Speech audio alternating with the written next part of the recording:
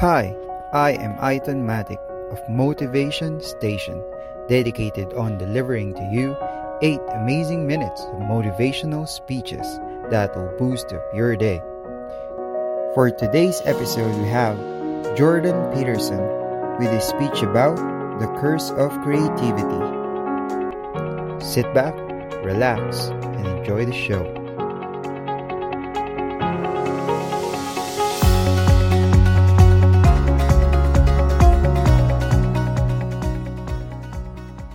So I say, well, everyone's not creative, and everybody goes, oh, that's terrible. It's like, it's not so terrible. It's not self-evident that you would curse someone with high levels of creativity. You know, you hear very frequently people say things like, everyone's creative. It's like, that's wrong, okay? It's wrong. It's just as wrong as saying that everyone's extroverted. First of all, you have to be pretty damn smart to be creative, because otherwise you're just going to get to where other people have already got, and that's not creative by definition. So being fast and being out there at the front of things really makes a difference. And then you also have to have these divergent thinking capabilities, and that's part of your trait structure.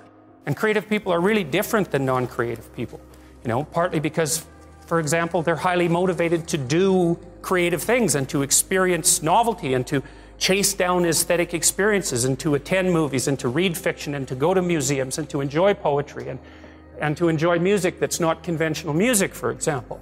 These aren't trivial differences. And so it's a real misstatement to make the proposition that everyone's creative. It's just simply not the case. It's a matter of wishful thinking. It's like saying that everyone's intelligent.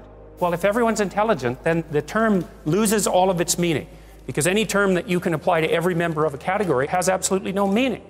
Now, and you know, the other thing you want to be thinking about here is that don't be thinking that creativity is such a good thing.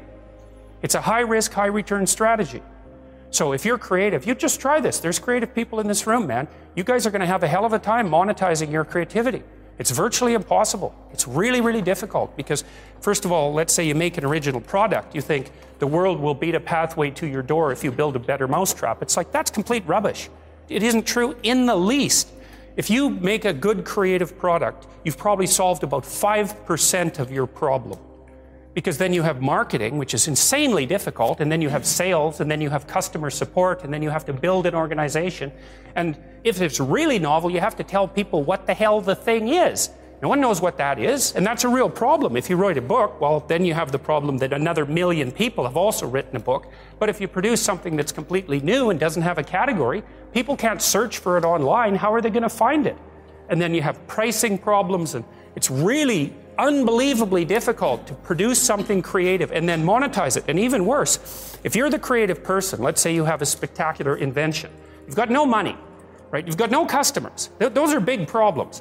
And so maybe you go and you find a venture capitalist. We start with family and friends, because that's how it works. You raise money for your product. You raise money from your family and friends. That's assuming you have family and friends that have some money and that they're going to give it to you. And most people aren't in that situation.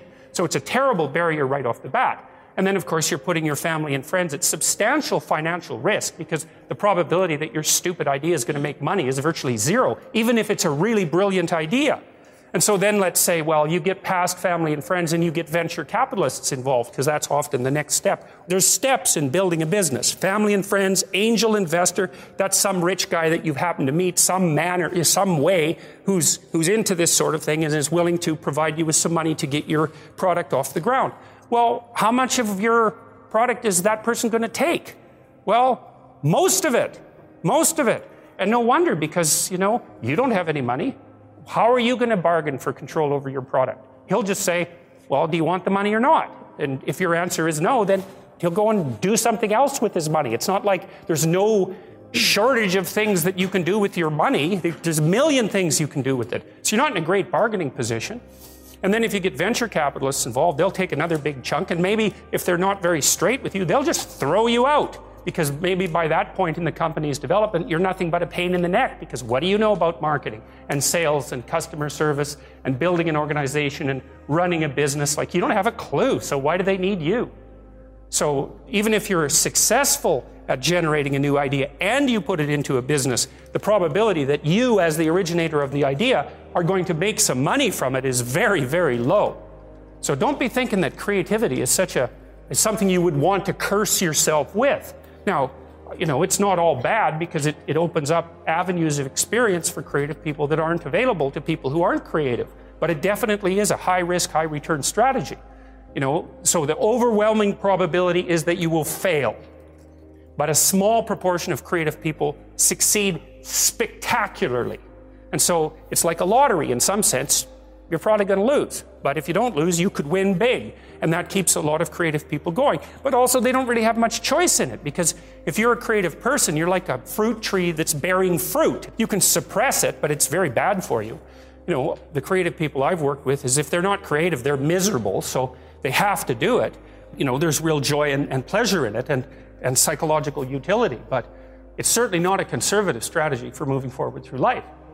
And whenever I talk to people who are creative, and you guys should listen to this because I know what I'm talking about.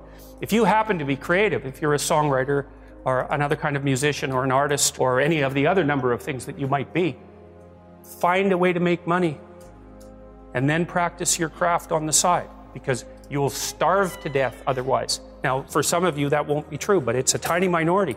Your best bet is to find a job that will keep body and soul together and parse off some time that you can pursue your creative thing, because then, well, as a long-term strategy, a medium to long-term strategy, it's a better one. But it's got incredibly difficult for people, musicians, for example, it's incredibly difficult for new musicians to monetize their craft, even if they're really, really good at it. Thank you for tuning in. If you're looking for the video, see the link at the show notes.